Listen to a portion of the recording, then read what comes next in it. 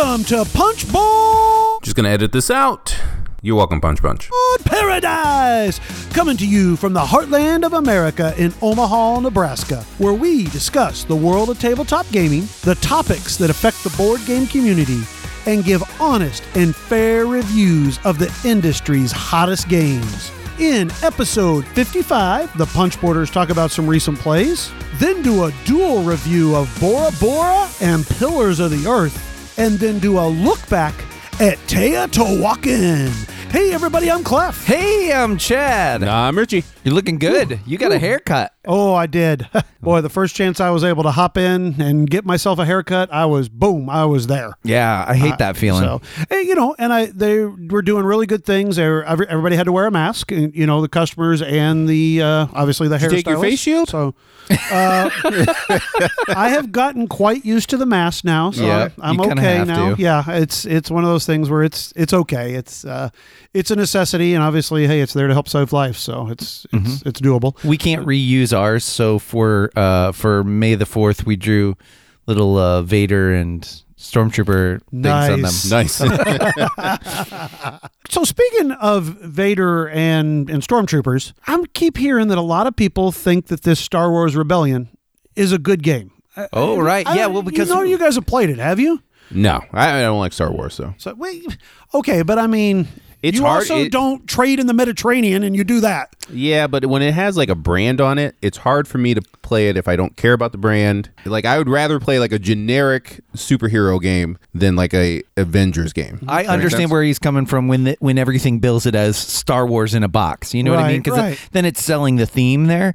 But it's interesting to me because a lot of people in our Slack channel seem to really like that game. And I have played War of the Ring, which this is almost like the equivalent of that, but I haven't played this one. The only thing is that if I played it, the person that I'd play it with would be my son, and I don't think he could sit still for like 3 hours to play that game. Yeah, I don't know. It just looked like a game that would do nothing for me, even since, I like Star Wars enough, at least, like the old Star Wars. But I saw that discussion in our Slack, and people were like, this is a really great game. And I saw Jason Brent was setting it up to play it, and seemed like, he really enjoys it. And I think Evan was saying it was a really good, great game. I don't know. One of these days, maybe I'm going to have to give it a try. A lot of people that we get along with really well seem to really like that game. Yeah. So the other one, though, that I've just heard mentioned lately is that Outer Rim one, which they kind of say fixes Firefly. The things that you don't like about Firefly, I've heard that's better. I don't know. Because you used to be a big Firefly fan, so I'm curious. And you're right. And Firefly was one of the very few games that I think I liked it better because of the theme than the actual game, just simply because I love Firefly so much. But it did kind of grow old for me, where I was just like, okay, this is the same thing I'm doing every single game, and it got a little old. In fact, I finally got rid of my copy of it, gave it to my friend Brian, who still loves it. So, but, maybe if, there was another game, I'd try the Outer Rim too. Yeah. Well, you just want to get your This may be because I need 120 games and I'm way behind right now. I do. I finished The Expanse, so let's keep. Whoa! You finished the whole thing? I'm through. I'm caught up. I'm through season 4. So tell me, because I'm still in episode 3. Do I need to jump ship right now or keep going? Oh no! Here's the thing. I'm working. I'm being paid while I'm watching The Expanse. So I would think if you can work out some deal like that, go for it. If you're going to watch the show, honestly, I would say you could skip the first 2 seasons. Whoa, read a synopsis, start in season 3. You can maybe even just skip it all, really. Just read a synopsis of what's happening. You did it's not that like great. it? It's fine. But I also don't know. It's just because, like Stockholm Syndrome. I don't know. If I've just been watching it for so long now that straight through that I don't know. I don't care. So it's just unfortunately, it's one of those shows where you kind of started watching it, so then you kind of felt like you had to continue to watch it, but the first 8 episodes are absolute garbage. I will say that. Absolute garbage. You know how you feel right now when you're watching it? Yeah. You're going to feel like that until episode 8 or 9. Wow. I didn't think that. Oh, yeah. Okay. You can literally start at episode 9, because at episode 9, they explain everything with the proto-molecule and what he's about to go do. Everything before that does not matter. So Are you interested in playing the game more? Because you own The Expanse, don't you? Yes, I do want to play the game more. Yeah. After our one play of it, even that was before I watched the show. Right, sure. If anything, the show probably hurt my me actually wanting to play it. But yes, I did not have the expansion, so I do want to try out the expansion. Yeah, yes. That expansion looks like it's a lot of fun. I just haven't gotten to play with it yet. We should play that because you haven't played it yet. I never did get a chance to and play it reminds me of Tammany Hall, but not as mean necessarily. You know, it doesn't feel as mean. Okay. So I think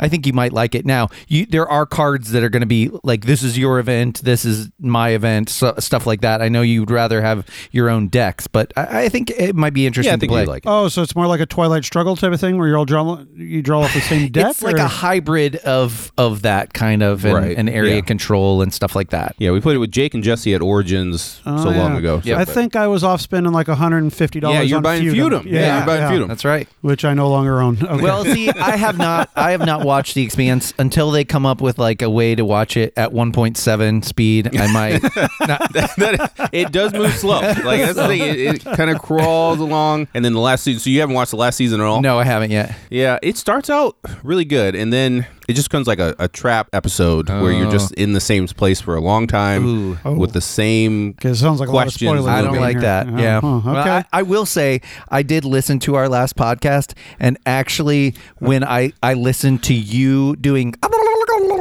at 1.7 speed, it actually made sense. So I probably sounded better than I ever have before. Yeah. Well, you have been trying to play new games, but it sounds like you haven't been able to, basically. I mean, really, there's not a lot that is, coming out right now, and which I guess is good for my pocketbook, but haven't really had much new. So I've kind of gone back to some of the older games that trying to get to the table, and I actually finally got a couple more plays of Antiquity under my belt. All right. Nice. Yeah. Now, obviously, Chad, me and you played this, it'd been a while, I think, since me and you played a couple of games. And I remember the first times I played this game, oh my goodness, I was like, this game is ridiculous. I mean, it's the most punishing game I've ever played. And I think both games, I just eventually was like, well, both of my cities are full of graveyards. I think I'm just going to concede now.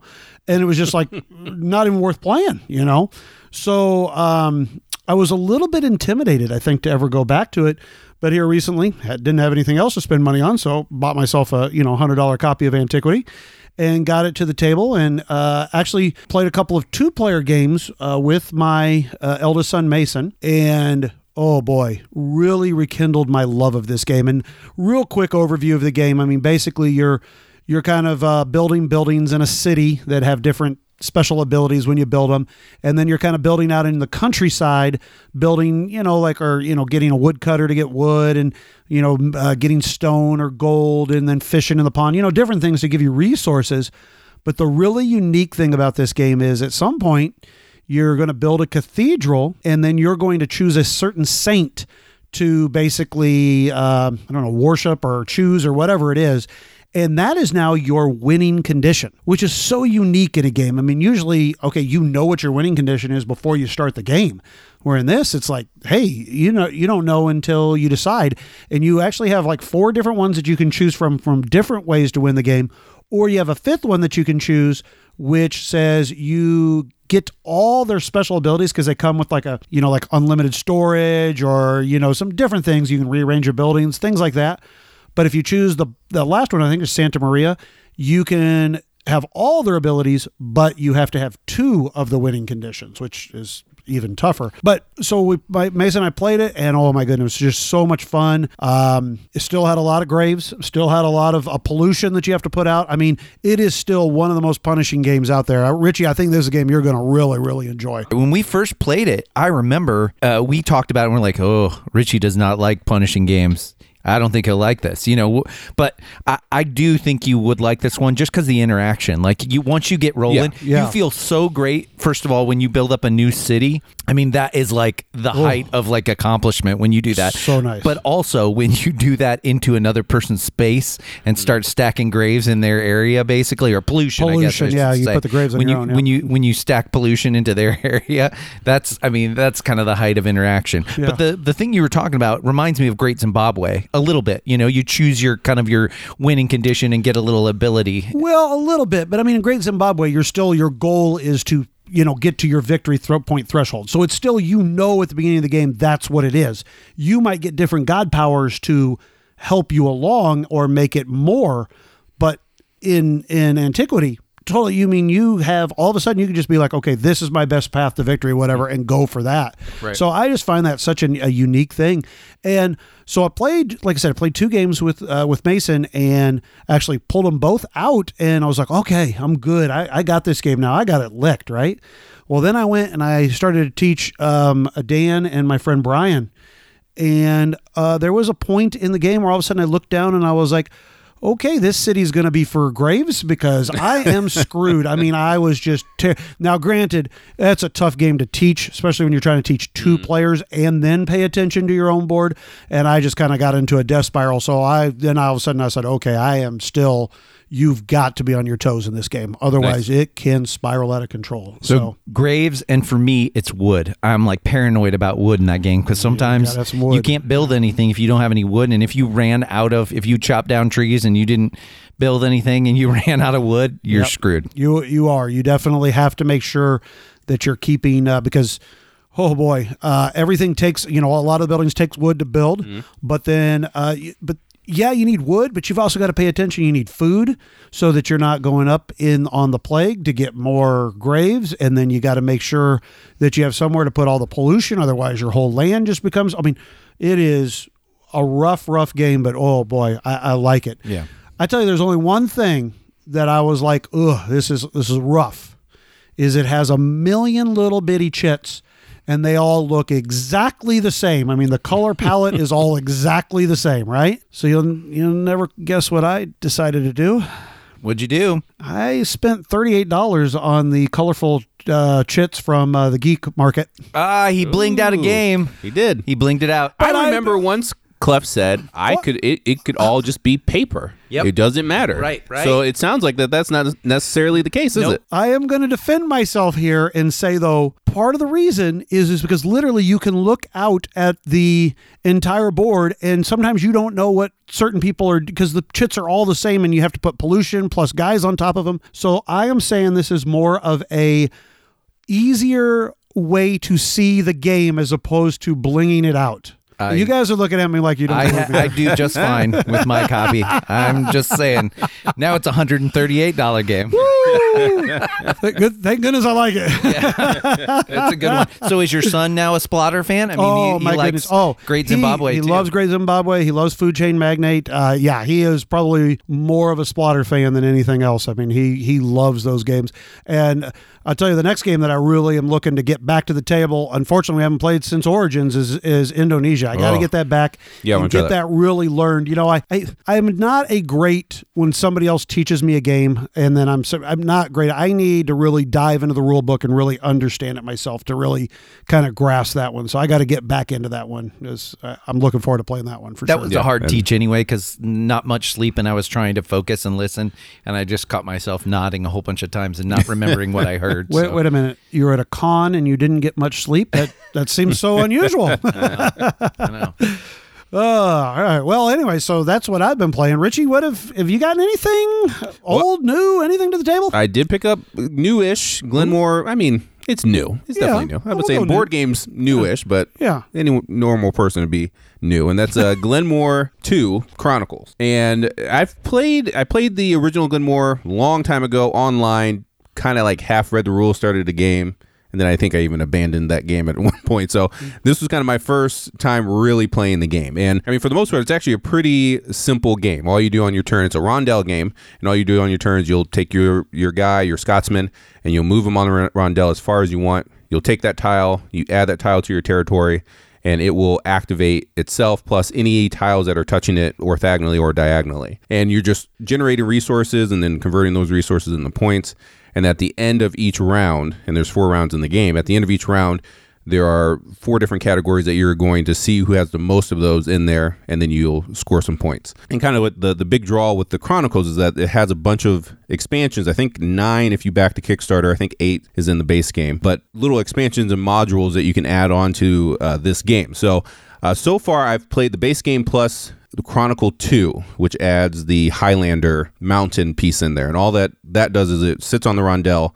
And in order to go past it, you have to give up some type of resource, either a coin, which coins are points in this game, or if you have any resource, you have to put it on there. And then if someone can come and stop on the little mountain and collect all the resources that are on there. So nice thing, one, you're getting the resources that are there, but you're also not adding a tile to your territory, because also at the end of the game, and this is one twist as far as scoring goes that I really liked in this, is that at the end of the game, whoever has the least amount of tiles, everyone will compare themselves to that. And then for every tile that you're over them, you lose 3 points for each tile.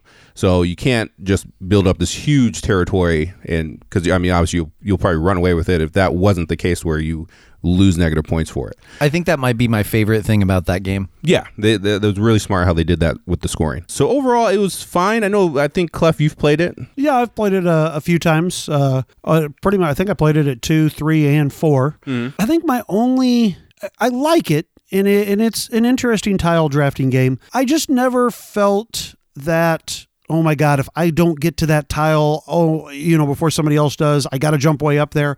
I just always felt like, well, if that tile's not there, I'll just go grab that tile. I never felt that, oh my goodness, like the heaven and ale feeling, like, oh my God, I got to go get that tile type of thing.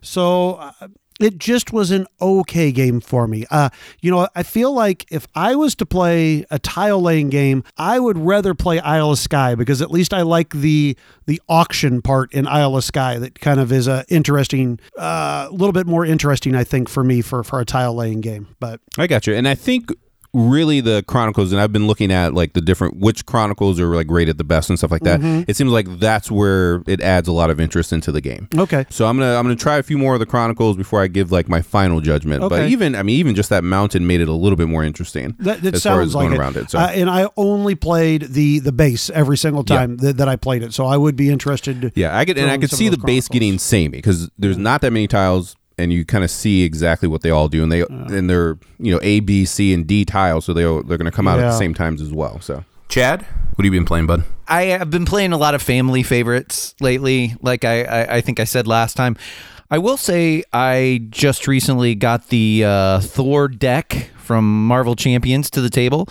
and played a few solo games with that. That's kind of a fun deck. I've mentioned it several times on this podcast, but it pairs the aggression aspect with the deck, at least the one that comes with it. Obviously, you can deck build, but he's a unique challenge because he uses his hammer throw, and that works really well on enemies with lots of minions. However, the easiest enemy in the game, which is Rhino, I think, as the bad guy, he doesn't have a lot of minions, and so you have to like any aggression deck, you have to quick get out stuff, and Thor doesn't hold up against scheming either, so you can't be your alter ego. You have to be the hero side of things for most of it, and you have to do big damage as much and as fast as you can. And I kind of found that you needed to aggressively mulligan. There's a good mulligan rule at the beginning of the game, and so you can try to get out certain cards like Asgard, I think, which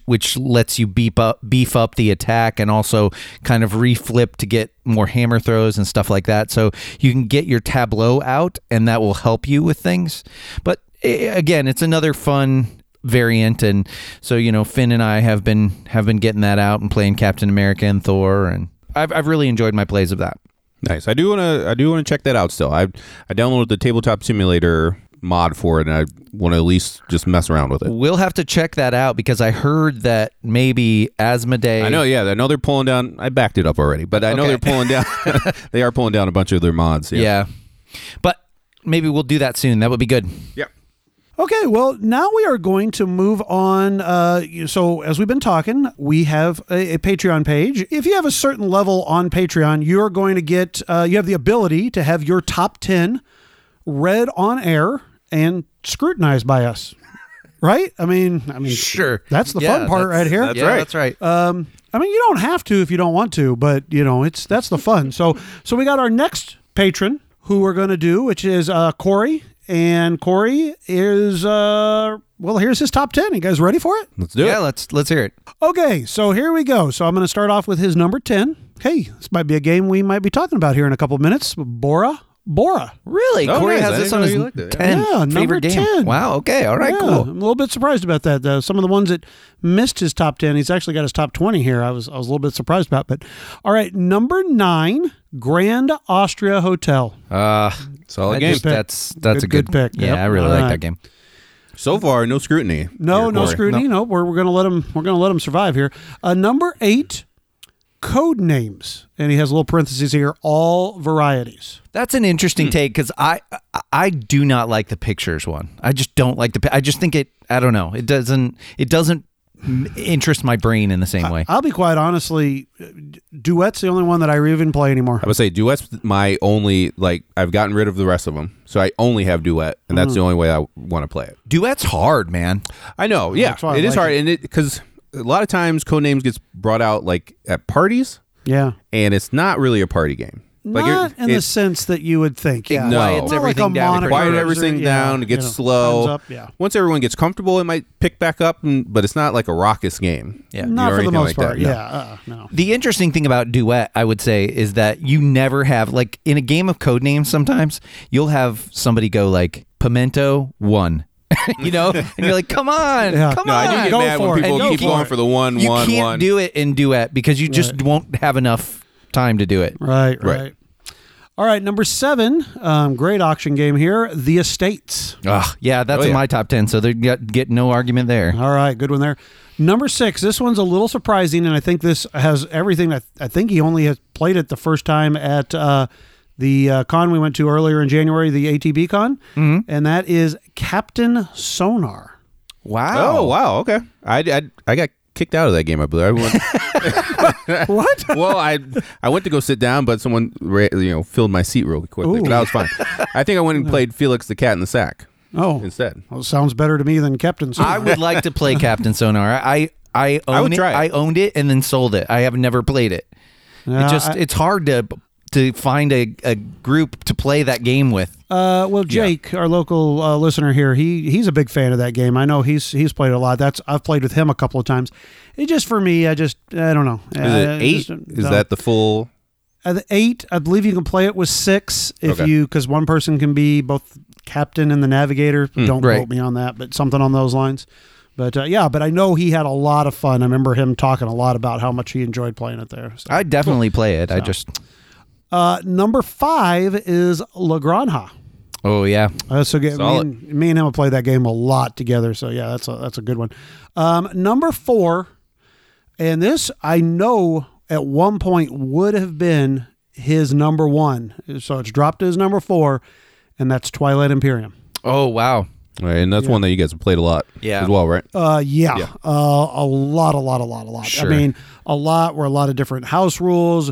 In fact, he built a big hexagon thing so that you could put the map on it and spin it around and everything. So we've done a lot with that game back. This Very cool. Been a lot of years. I have my fingers crossed for what I think his number 1 is, but we'll. Yeah, I can Okay. imagine. All right. Well, keep your fingers crossed. Okay. Number 3 is Nations, Okay. which obviously I will definitely not disagree with. That's an amazing game. Once again, another game that I know he's played a lot. And that was one at you guys played at 2:00 in the morning at ATB Con. You guys still finished pretty quickly. It was you and you Me, guys- Corey, and Ryan Brockman. Yeah, wasn't too bad. Considering I was it was impressed. like a speed play for you guys. There was, Yeah. I mean, at some point, I think the cleaning crew came in and with the vacuum You and guys started still knocked cleaning it and out. stuff. And eventually the manager came in and was like, yeah, you guys got to leave. So has he ever played Through the Ages? He has. Okay, and he does not like it either. At all. Hates it with a passion. Okay, Yeah. all right. Well, see, I finally played Through the Ages on the app. Yeah. And I played that game recently of Nations with you and Josh. Yeah. And I do prefer Nations. I prefer the player interaction Beautiful. in Nations. Yes, Wow. because there is player interaction. I mean, and you're bouncing back and forth as opposed Right. to Yeah. let somebody take a turn for 20 minutes, then another person take a turn for 20 minutes. Oh, now it's my turn. Just never understood how somebody can enjoy that in a game. But Now, I'm sorry, once I again, know mine was just on the app, so that, I mean, it's not the exact same as playing it Right, but- in real life. well, it's but- going to be worse in real life because you got to mess with all those cubes and all those things I guess that you that's got to true. deal with.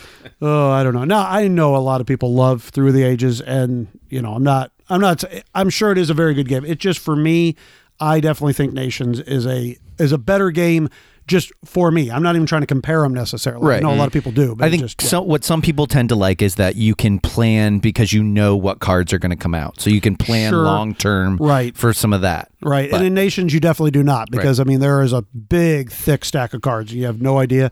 You don't know what the event's going to be. Yeah, it can be a little bit. You got to be on your toes for sure in that game. So, all right, well, moving on anyways. Number 2.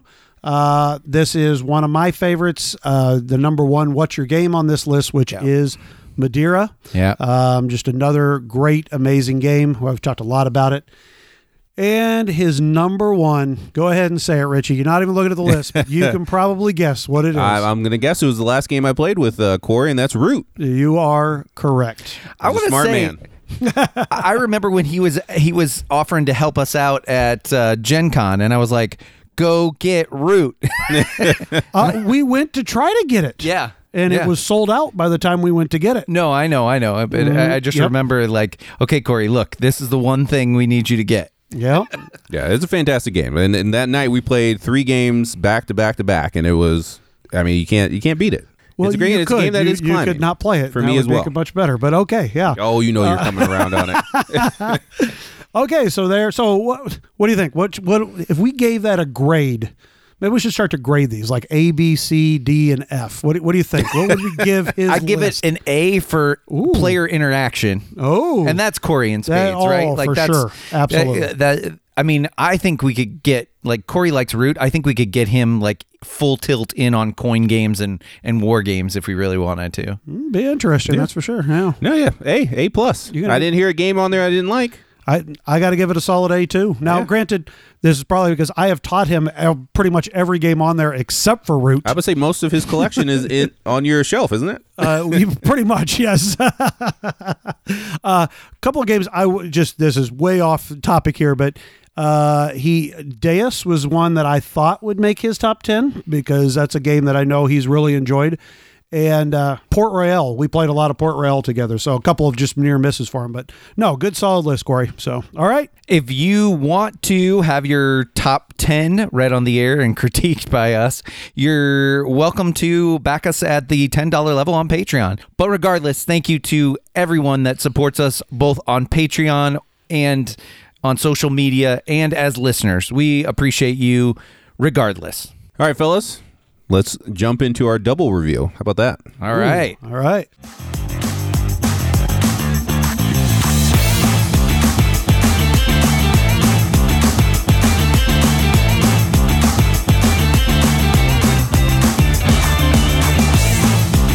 Okay, so Bora Bora is a 2 to 4 player game by Stefan Feld, art by Alexander Jung, and it is published by Ravensburger. It lasts approximately 60 to 120 minutes and is played over 6 rounds. There are 3 phases in each round. Phase 1, you're basically going to roll your 3 dice. Then, in player order, each player is going to place a die on a different action spot. The action spots will allow you to do different things like expand your huts, place out priests on a priest track, hire the services of different men and women tiles, build tiles over wood, stone, and sand, and then the helper action, which kind of gives you action points to do a variety of things.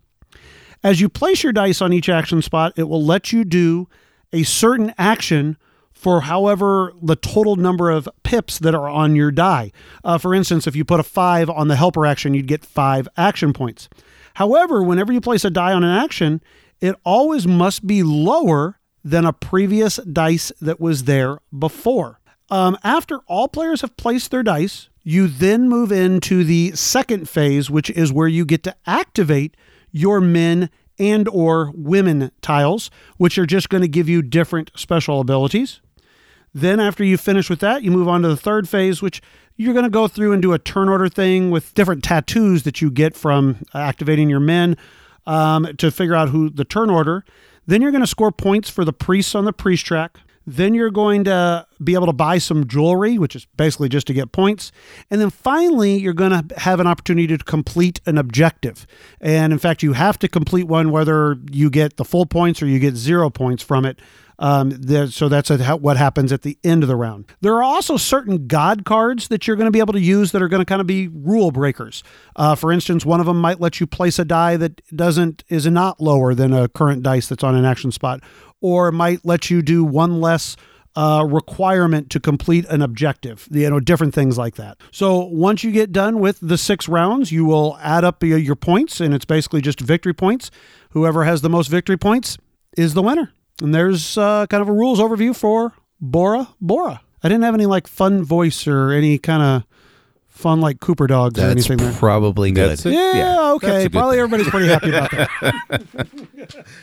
Okay, so Richie, let's start off. Just what did you think of just overall this game? The look, the play. I mean, kind of just give me a little bit of your thoughts on it. Art and components are fine. The board is busy. I mean, the player board is busy, and Jessica, I played this with her a couple weeks ago, and she had played it 3 years ago before this. And when I brought that board back out, she's like, "Oh yeah, I remember this. So, this board is ridiculous to look at."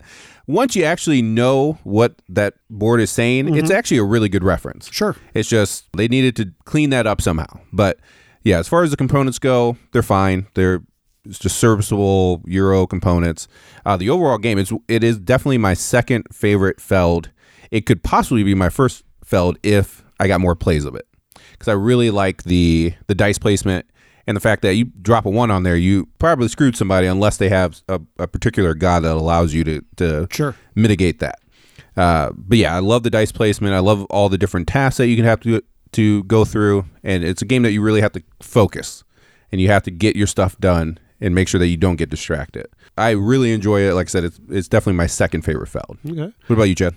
Art and components, like most Ravensburger games, is poop. I don't care for it. It's not as bad as something like Carpe Diem, but it's just not that great. Ooh, shots fired. So, it's can't fine. Disagree it's just about the Carpe Diem. You know when you get a Ravensburger game, you're going to expect it to be substandard. Basically, it's one of their most colorful, though. Yeah, which is not that hard to achieve, but still. Right. Okay. Thematically, it is very tropical looking. I do appreciate that. What's wrong with the components? I mean, what? I mean, to me, they're very serviceable. It's a lot of thin chits, and it's a very, I don't know what you call that, A4 paper material mat, which is pretty thin. Now, it doesn't make it, it's not like Carpe Diem. It's still definitely playable, but it's just one of those things where it's just substandard quality than we're used to now. Okay. Oh yeah, definitely if you compare it to games now. Yes, sure. Sure. And I will say, industry standard, it's lower. Yeah, and also the big miss in that game is that they don't give you a bag at all, and you have to mix all those chits randomly. Yeah. And pull them out randomly. So I did end up ordering bags so that you could just easily pull those chits out randomly. Oh, you mean for the men and women? For the men and women, for the task tiles. I got a tackle box. I don't know what you call those things. I forget. You know, Plano boxes? Yes, thank you. Plano. I got a Plano in there, but that has its own drawbacks too, because getting the chits out of those containers is kind of annoying. Just get the bags. They sell the little nice bags that have board. If you go on Board Game Geek, there's one of the geek lists that has the printer studio. All right. Okay, well, so moving on from components. I will say that Richie's right. The thing that this does best is that the die placement is interesting in that it has both high and low die values have a purpose, have a meaning, are useful. So if you place a 1, you have effectively blocked out anybody from going there, which is awesome. But you've only given yourself 1 point of whatever you're trying to do. So you've got 1 action point, or you've only got 1. You only get to pick from one of the men and women tiles, like the lowest rung of them. Those kinds of things. I will say really quickly, another thing, I don't have this expansion yet, but we were able to play it on Tabletop Simulator. The other nice thing was that mini expansion that has those special tiles where... The orange god tiles. Yeah, the orange god tiles. So if you roll at least a doubles of a certain number, you're going to get one of those, and that helps you adjust the pips up or down. So you get a little bit more mitigation of the dice that way, and that's nice to have. Yeah, and if you roll 3 of a kind, you get 2 of them. If you don't have that, you roll what you roll, and if you roll 3 of a kind, you could really get screwed. Yeah, for sure. And quite honestly, you could pretty much just add that to your game without even having the expansion. You could just just some type of proxy for it, some pennies or something, and would do it just the same. In fact, I I think that's anytime I play it now, I think I'll just add that in there because I liked that variety of being able to move that around. What about you? So, I personally think the components are just fine. I mean, I don't find anything. I think it's very colorful.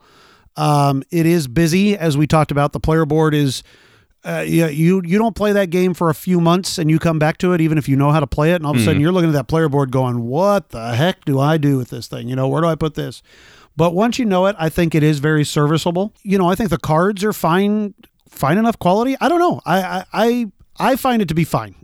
I mean, is it brass, by Roxley? No, but I mean, it's fine. But gameplay, this is where this game really shines. And Richie, you said something just a second ago that I think very may well be true. I think if I had more plays of this, I think this could compete with Castles of Burgundy to be my favorite Feld, because I really like that cat and mouse of, okay, do I go and put a 1 or a 2, on a spot that I know that one of you really needs, but it's not going to give me maybe the best of action, but I could lock you guys out of it? Or do I go throw my 6 on the helper because I really need to do a whole bunch of stuff?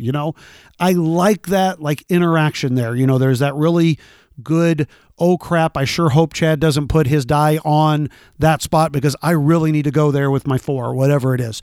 And that's the thing that I really like about Eurogames. So that really amps it up for me. I really like the gameplay in this game. Yeah, and that plus the turn order track, the tattoo track, things like that help with the player interaction. They say a lot of standard Euros are multiplayer solitaire, and thankfully that's not this game. No. And in fact, then also you have that priest track, which is very good too, because if you have the most priests on there, you also get a extra tile that's like a free wild god token that you can use for any of the gods, because we really haven't talked a lot about the gods, but those god cards can be huge because they do a lot of, one of them, like the red one's kind of because you just score points for whatever fish. The fish when you expand. Yeah, it's not the best, but like the white one that you can make your die act like a 6, but still keep it as whatever number it was. So you put a 1 on something and then, but really it's a 6, but for everybody else it's a 1. That's huge. The blue one where it lets you put whatever number you want to. And then there's the green one that lets you activate more of your men and women or double them. There's a lot of those god cards are really fun and good to play. I really like that part of the game. They make you feel clever when you can stack them and use them in different ways. Yeah, absolutely. And I like in the game that, because if someone starts throwing up all their priests, and because as the game goes on, the priests start kicking out more points at the end of the round. You can't let them run away with that, but at the same time, you only have 3 actions each turn, and you have 3 tasks, and you need to get tasks done, but you have to make that decision. You do get that tough decision sometimes, like, okay, do I just bump them out of there so they're not taking points, or do I focus on what I'm doing and get these tasks done? And I think that's another thing that I really like about this game. I remember I was teaching somebody the other day, and they were like, and is there a way for me to get more dice? No. You are going to have 3 actions every round for 6 rounds, and that's it. You've got to make them count. There is no, it gets better and builds or anything as the game goes on. I mean, that is the actions and what you're doing. What about replayability, variability? Chad, what do you feel about that for the game? There's a lot in this game because there are different paths to follow. And the nice thing, like we've talked about, is that there's management that you have to do. So I could decide, look, I'm going to go in on this strategy where I get all the same kind of man or woman because I get to activate those multiple times. And then maybe I use the god card that lets me do that times 2, and that starts to get really powerful.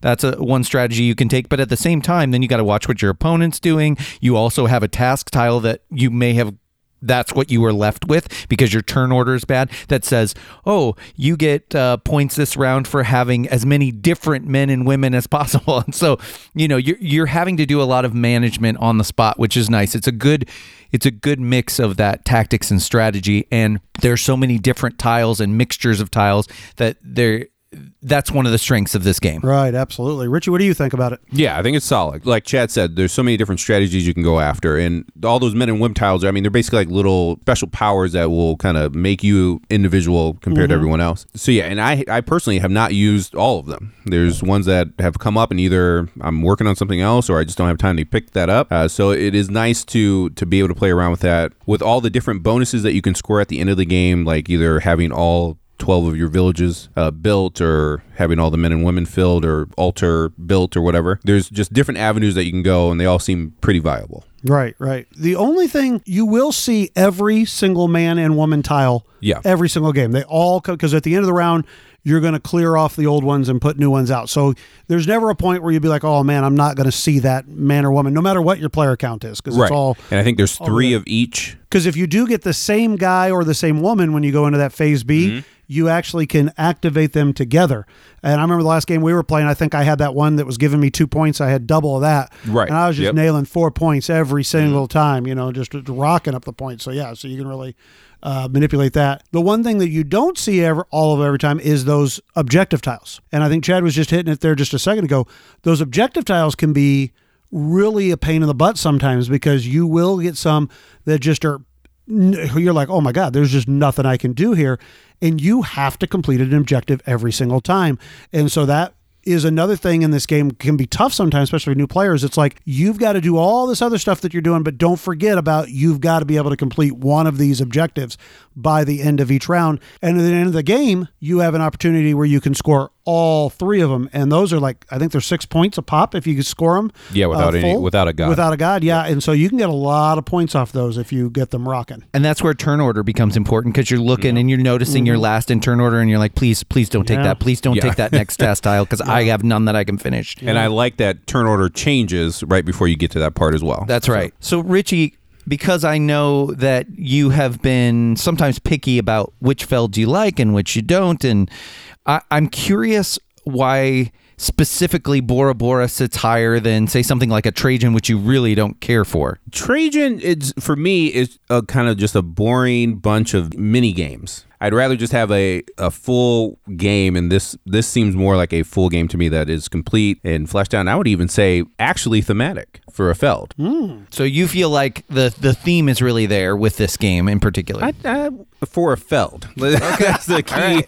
For a feld, it's actually fairly thematic. You're getting your huts out, you're expanding out on the board, you're getting your huts out, which allows you to take more people into your village, and they come with their own specialties and whatnot. There's a little bit of theme there. Okay. Richie, I still enjoy Trajan. I don't think it's a bad game, and I still like the Mancala type of thing of it. But, I start to more and more every day. I think I agree more with Richie that when I really think about Trajan, it's kind of just to figure out a way just to keep scoring points and scoring points and scoring points, and you don't have a lot of interaction. And I do think that that's why, for me, like a Bora Bora is a little bit, is higher than a Trajan, because you actually do have a little bit more interaction. The theme thing, whatever, that I don't know if I agree or care about that, but I do think that I do like that a little bit better as an interaction type of thing. I can't disagree. Trajan is a little bit more heads down. The only thing you're doing is racing out to get things before other people, and Bora Bora has that plus the blocking that you can do. So I as far as player interaction, like we've said, this is higher than at least some other felds. Sure. Okay, well, I think let's go ahead and wrap a bow on this and do a rating. Richie, why don't you go ahead and tell everybody the Punchboard rating scale? On Punchboard Paradise, we rate on a 6-point scale, with a 1 being a game that makes you miserable, and a 6 that could be a game that's possibly in your top 10 of all time. Clef. All right, I'll start us off here. This is going to be an absolute solid 5. Straight up, no question about it. I really, really enjoy this game. It's a game that I actually want to try to get to the table a little bit more. I have fun with it. It definitely gives me that good feeling of, ooh, what do I want to do with this dice? Do I want to play my low one, like I said earlier, or my high one? Just that whole thing. I like trying to figure out which men and women to get and try to activate them, and how I can kind of exploit that. I definitely would say I think this is a game that I would prefer always to play with that expansion, because I just think it adds just a little bit of dice manipulation into the game that kind of helps out a little bit. So I definitely would suggest with that. But overall, this is a game that I would definitely say, if you're a Feld fan, 100% you should go and try this game out. If you're kind of lukewarm on Feld, I would even say, I think Richie would agree with this, it would be possibly a game that you would still want to check out, because I think it's a little bit more interactive than most Feld games. And so solid 5 straight up. Chad, on to you. So this game has grown on me more and more the more I play it.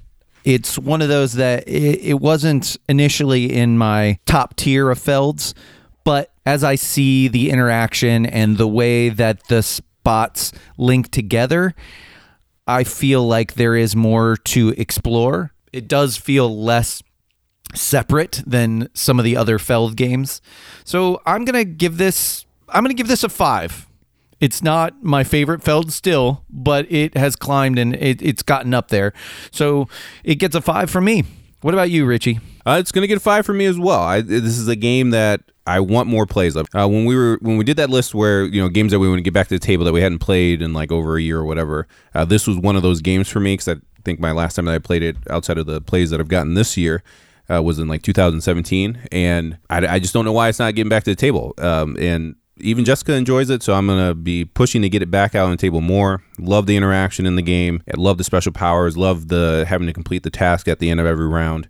It is a great game. Like Clef said, whether you're interested in Felds or not, I think this has a little bit of something for everybody in it. 5 for me, 5 across the board, right? Is that what? Wow. That's correct. All right. Looks like a good one that was picked for us to review. Yeah, thanks, Punch Punch.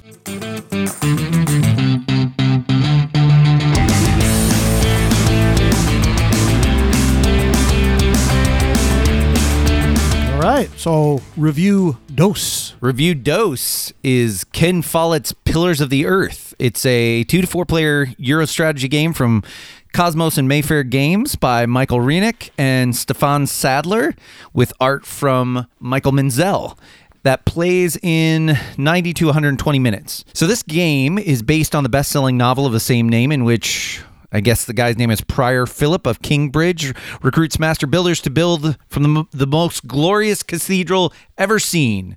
So players are master builders, and they're competing over 6 rounds to basically score the most victory points on the way to creating this cathedral in the center of the board. And each round, players take turns with a combination of sort of worker placement and drafting of cards, which the cards are a combination of resource gathering actions and craftsmen that do varying levels of resource conversion for points. The spots that are available on the board include one for straight up victory points, extra temporary workers, money, tax exemption, taking of craftsman cards, and taking of privilege cards, which grant special abilities.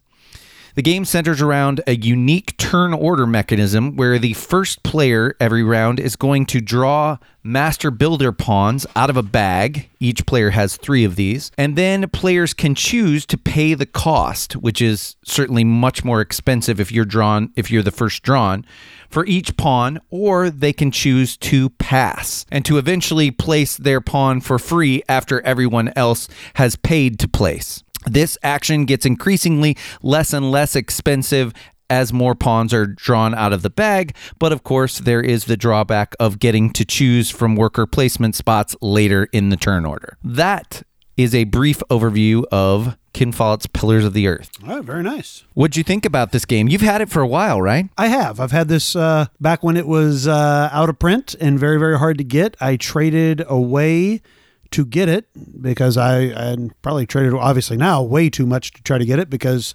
it's obviously easily gettable now.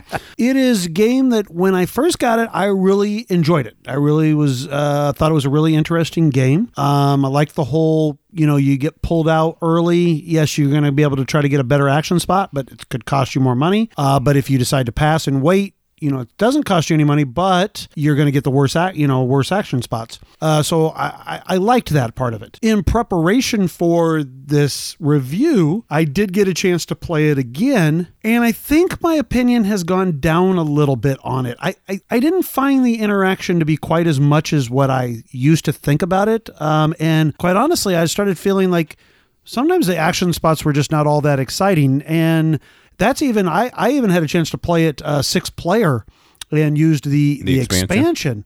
And, sometimes it's just not all that exciting to put your pawn down on tax exemption. Right. Or, get 2 victory points. Not to say that's not important, but the actions just seemed kind of blasé almost. It was very interesting.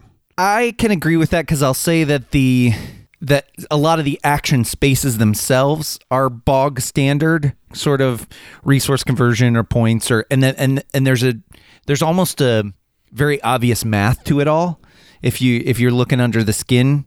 But I do still like those privilege cards coming out. That's usually where the good decisions sit for me, where some of those really good privilege cards will come out into the worker placement spots, and then that's where you're deciding, do I have enough money to spend on this? Because for me, I've had this game for a long time too, and it was a Grail game, and it was probably the first Grail game because Stephanie really liked the books, and so I wanted to get this to play with her.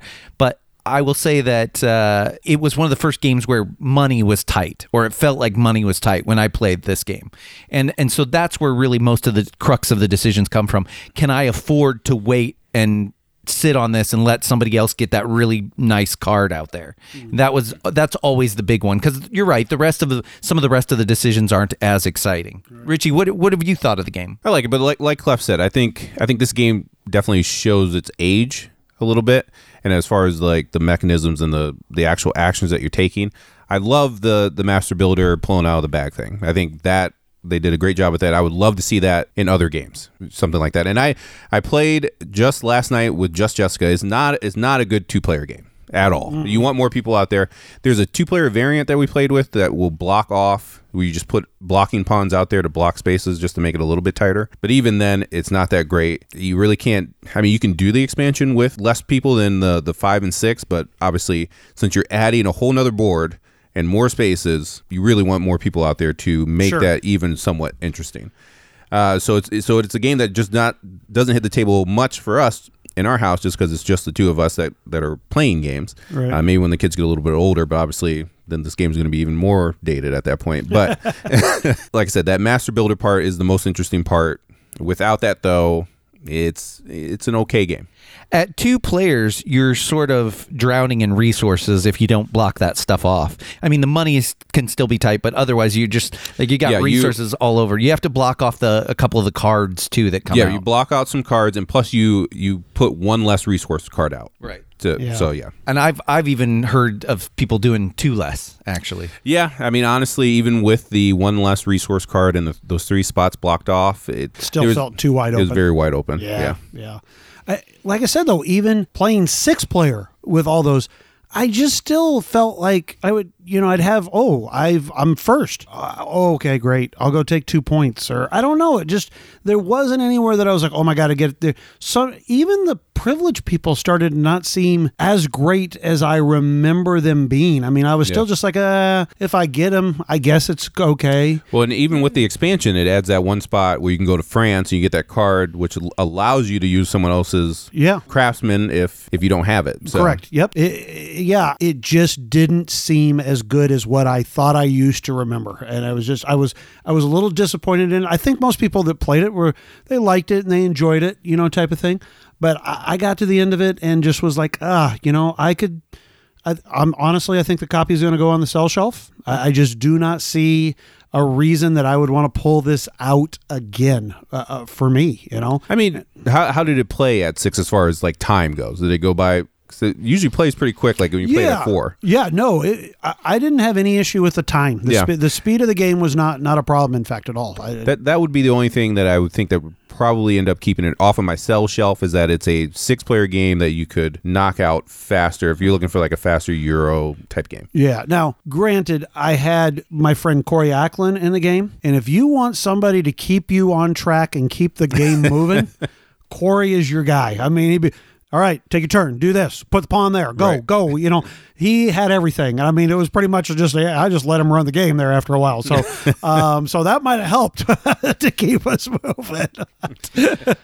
So we didn't talk about it, but the art and components I think are pretty good for this game. Actually, you build.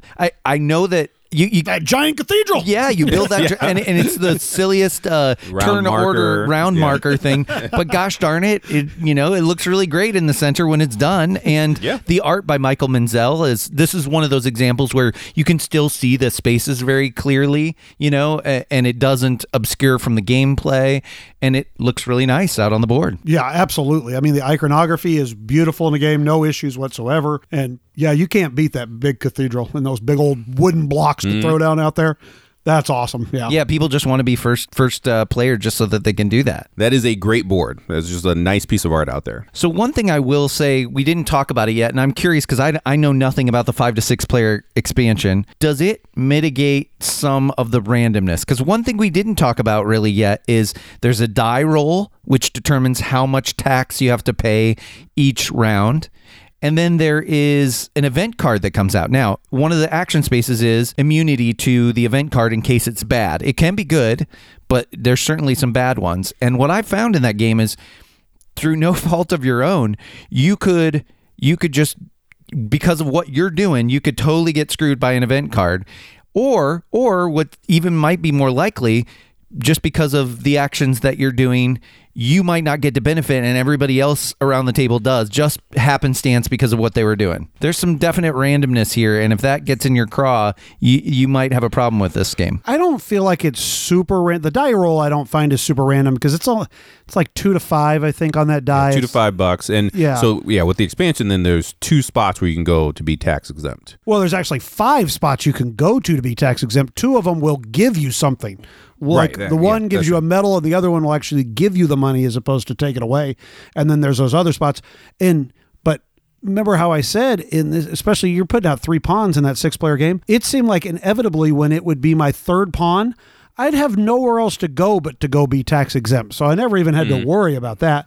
And then the events, I mean, they can be a little bit swingy, but for the most part, I mean, I never went to be exempt from the event, and I won the game. And so I never had it. And there was quite a few bad ones, but it was just like it affects everybody but one person who maybe put their thing there. So we're all pretty much like, we got the one that you got one less master builder to put out for the round. And, I think we got one that cut down our resources or something, but for the most part, it was all of us that got affected by it. So I didn't find that to be terribly swingy, at least for me, in my opinion. Yeah, I was about to say, I actually think that the events where it's a benefit, but that benefit doesn't really help you are actually the bad ones in there. Yeah. Because you're not getting anything out of it, but everyone else is benefiting. Yeah. We're worse because it just depends on what you're doing at the time. Exactly. Yeah. And that's kind of what I'm saying. But I would be interested. I didn't try it this way, but I'd be interested in how it plays if you just see the event before you take the spots and how that might affect There's one privilege card that allows you to look at the top card. To look at the top, yeah.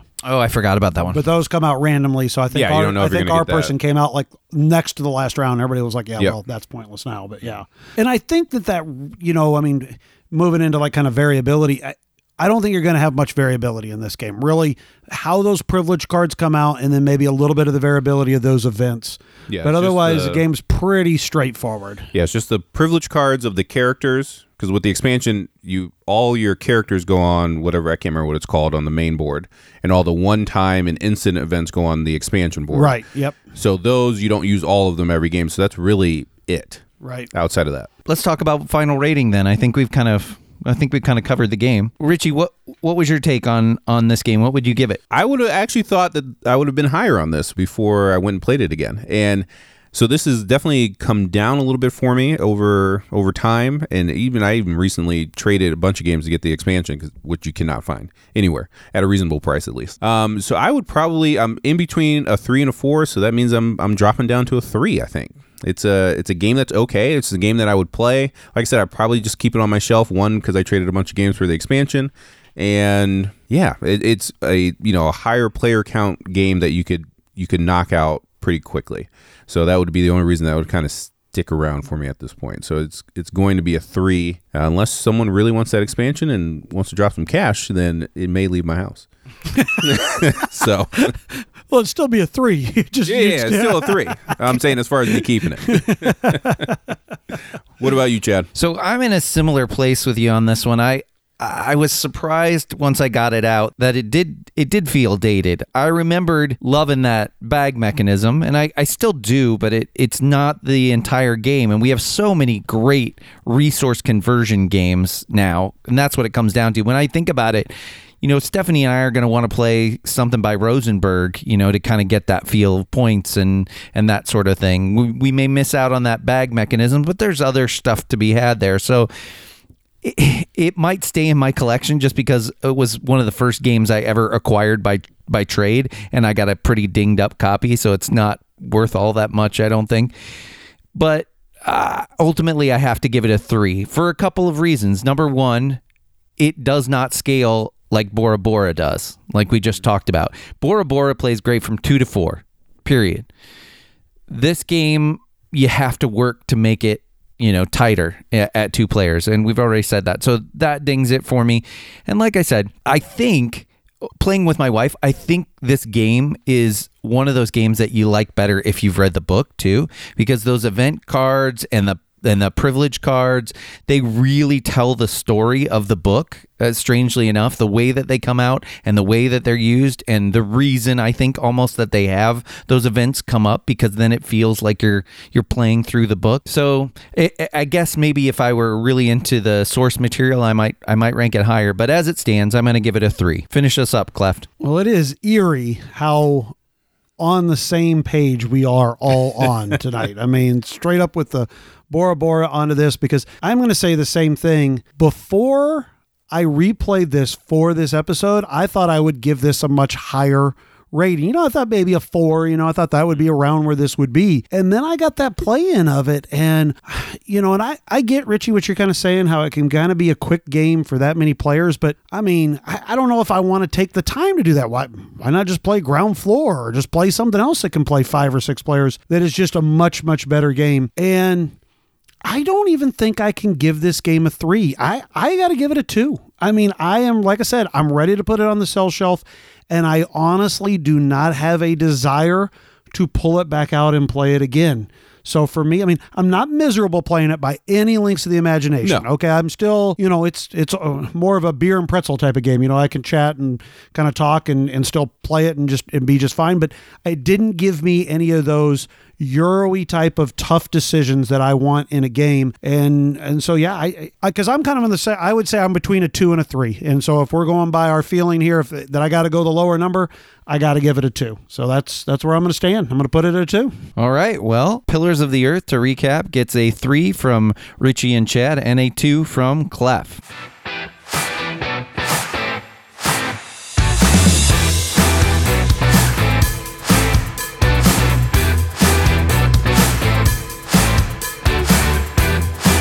This week in Punchboard Previous Plays, we have Teotihuacan. How'd you like that, Michelle? Yeah, say it again. Say it again, Chad. Teotihuacan. Put that in your ASMR and smoke it. So let's look back on this game. Previously, we all gave it 5s. 5s? Yeah. So, Richie, where does this game stand with you today? Well, I have not played it since we reviewed it. Really? I've bought the expansion. I've bought both expansions. I have an insert for it. Of course you do. That is already built. That means nothing. Yeah. Actually, that was the last time I pulled the game out. It was building the insert for it. So I'm excited to try all those things, but obviously it's not hitting the table. And I don't know if I can really lower it because I'm keeping it in the collection. I want to play it. I'm excited to play it. I just haven't played it. So I'm going to stay at a 5. I'm going to stay at a 5. I think once I get it back out there, especially with the player powers and the expansion, I'm still going to be at a 5. But I'm going to question that. I mean, if it's a 5, why has it not come back out to the table, especially when you've had new stuff? Because we own so many games. That's we review games. We own so many games. Okay, but I'll ask you this. Okay, let me ask you this question. Okay. If, let's say, City of the Big Shoulders or Brass or one of these games came out with some sort of new material, tell me how long it would take to get to the table. Those are also 6s for Richie. Okay. It would get to the table quickly. But even games that I love, it's hard to get them back to the table. Because we play so many games. So you still feel confident. Okay, I was just asking. No, that's curious. A good question. But you have to remember, too, you also get way more plays of games, I think, than both of us. I'm a distant third. He plays a lot with Jessica. I suppose that's true. But still, well, I mean, she doesn't necessarily, like, when she sees games like this, she shies away a little bit. I can force her to play it, but she'll shy away a little bit. Oh, yeah. You got the patio and the just got the approval of the permit today, so yay.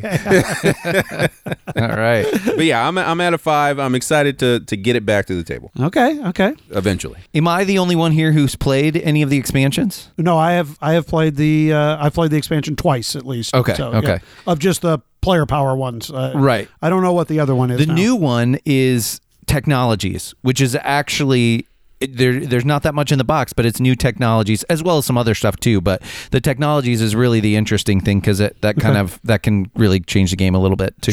Sure. Okay. What was your experience? Are you going to keep it at a 5? No, I am going to lower my rating. And the reason I'm going to lower my rating is it is not a game that I want to pull out very much. It is very much a game where I'm like, for one thing, I found it is a very solitary type of game. It is very much move your dice around the table and, just try to maximize and kind of do your own thing.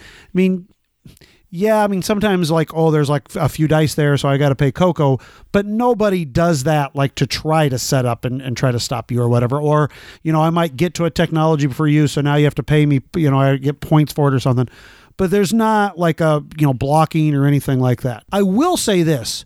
I think the expansion, this is going to sound crazy because I'm saying I'm lowering my rating overall, but however, I do think the expansion made it a better game, not because of the player powers, but because I like those new boards that they added that gave you a new way to unlock your dice from those temples as opposed to just the either doing it or wasting a turn or paying Coco or whatever it was. I liked those boards. I thought that was much more interesting of a way to do it than the original way. I liked that a lot. And I thought the player powers were interesting because not only do they give you a good ability, but they also give you a negative ability. So there were a lot of things I like about it. So it's not like all of a sudden this is going to go down to really boring. I think I'm going to sit it at a 4 is where I'm going to go. I think it's a solid game. I think it's a very good game, but I don't feel like it's a game. What I would normally say as a 5 is a game that I'm really going to want to try to push and say, hey to people, let's play it. It's more of a game of if somebody else says, hey, I wouldn't mind playing that, I'll be like, yeah, okay, let's play it. But I'm not going to push it. So I feel like a 4 is really where I should be with this game right now. Chad, what do you think? I am kind of in the same camp as you, actually. I like the expansions. I think that the best thing that the first expansion did, honestly, for me, was nerf the temple a little bit, the pyramid building, because that was a heavy strategy in the base game, and so they kind of messed with that a little bit, and I felt like that helped make things a little bit different, which was nice.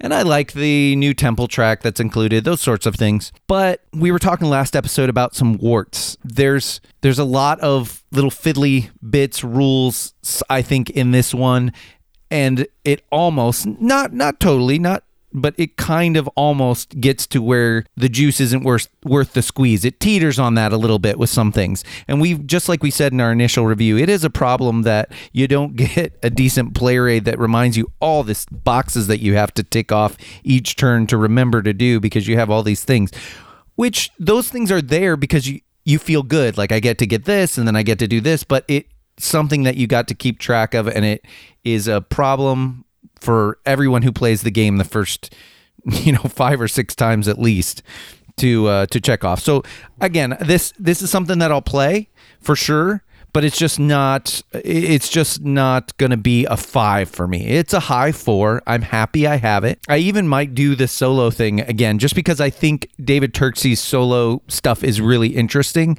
but it's ultimately not going to reach that 5 level. Okay. Richie stays pat, and Clef and I moved Richie down. stays pat without playing it for a year. Just like that to be announced. I'm still excited to play it, though.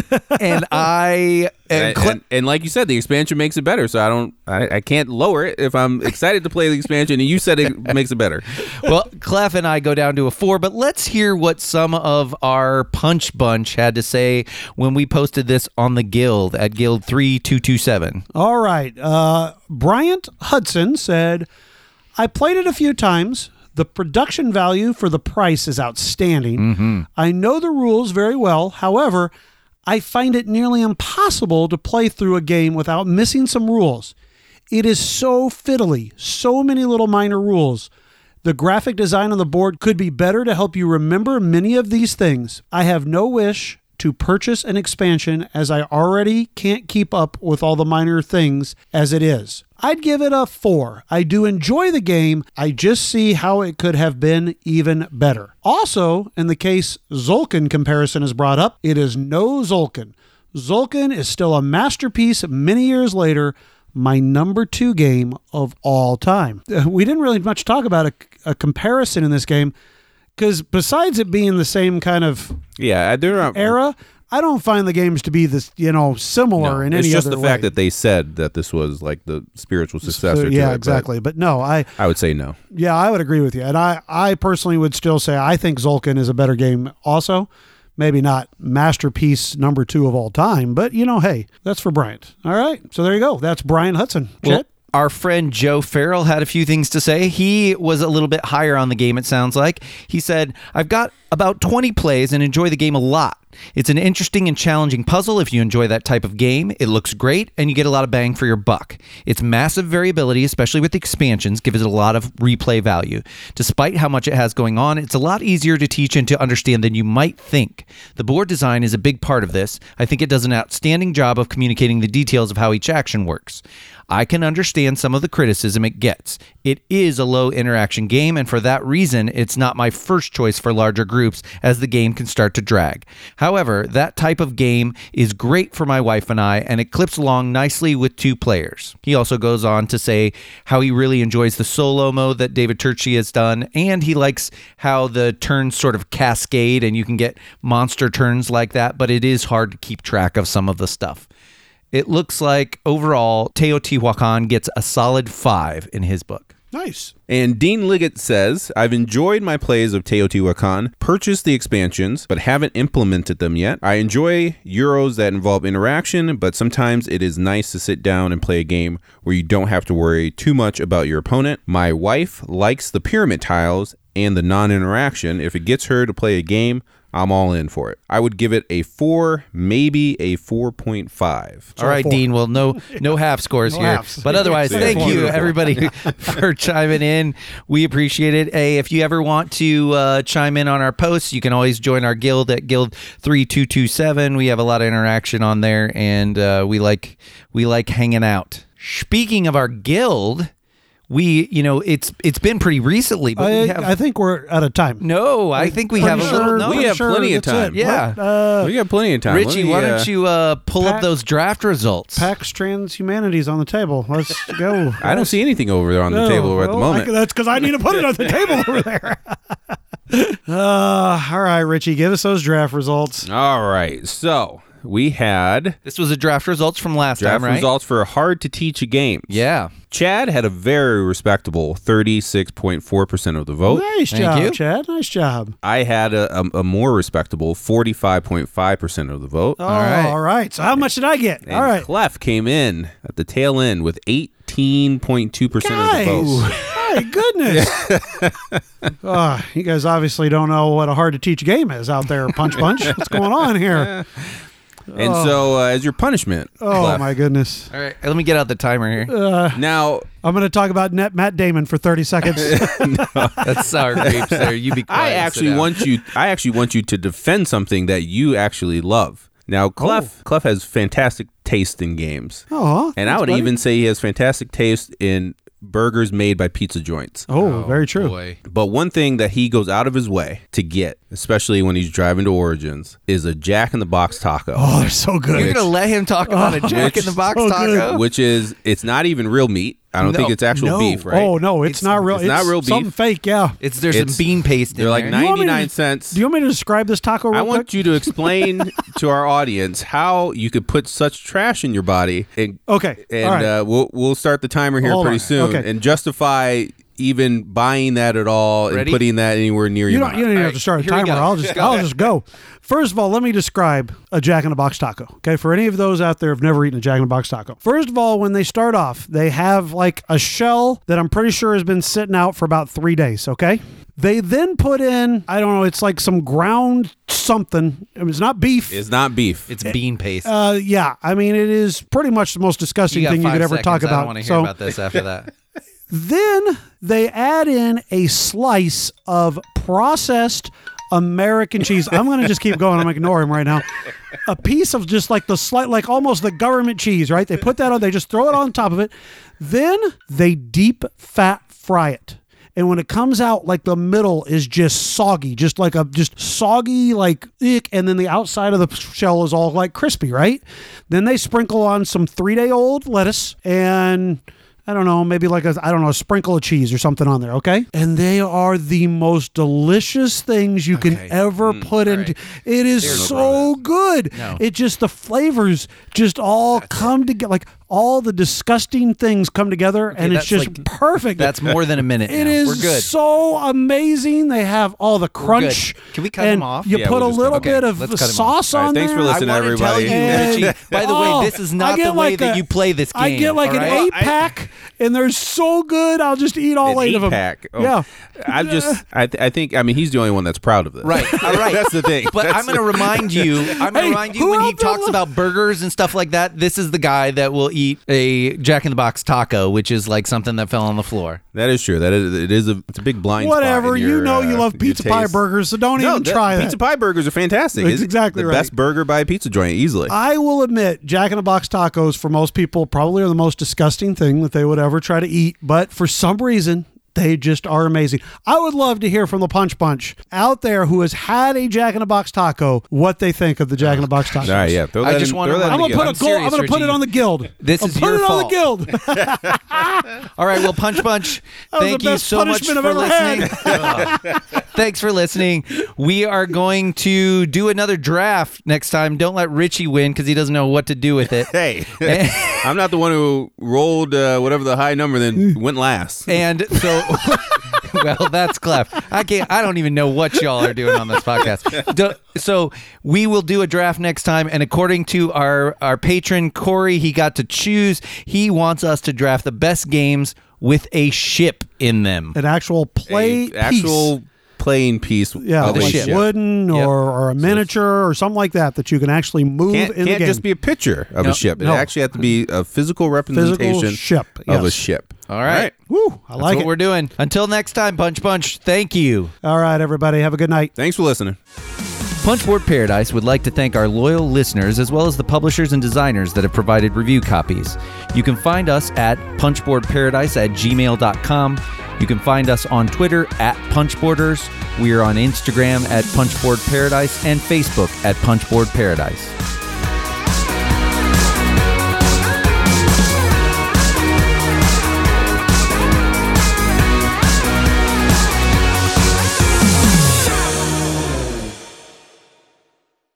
All right. Well, that sounds great, Chad. So let's... Pat on the head. So sincere. Nice job, Chad. It sounds like a news anchor who was just asleep. Yeah, that was good. Now let's look at this the skiing squirrel.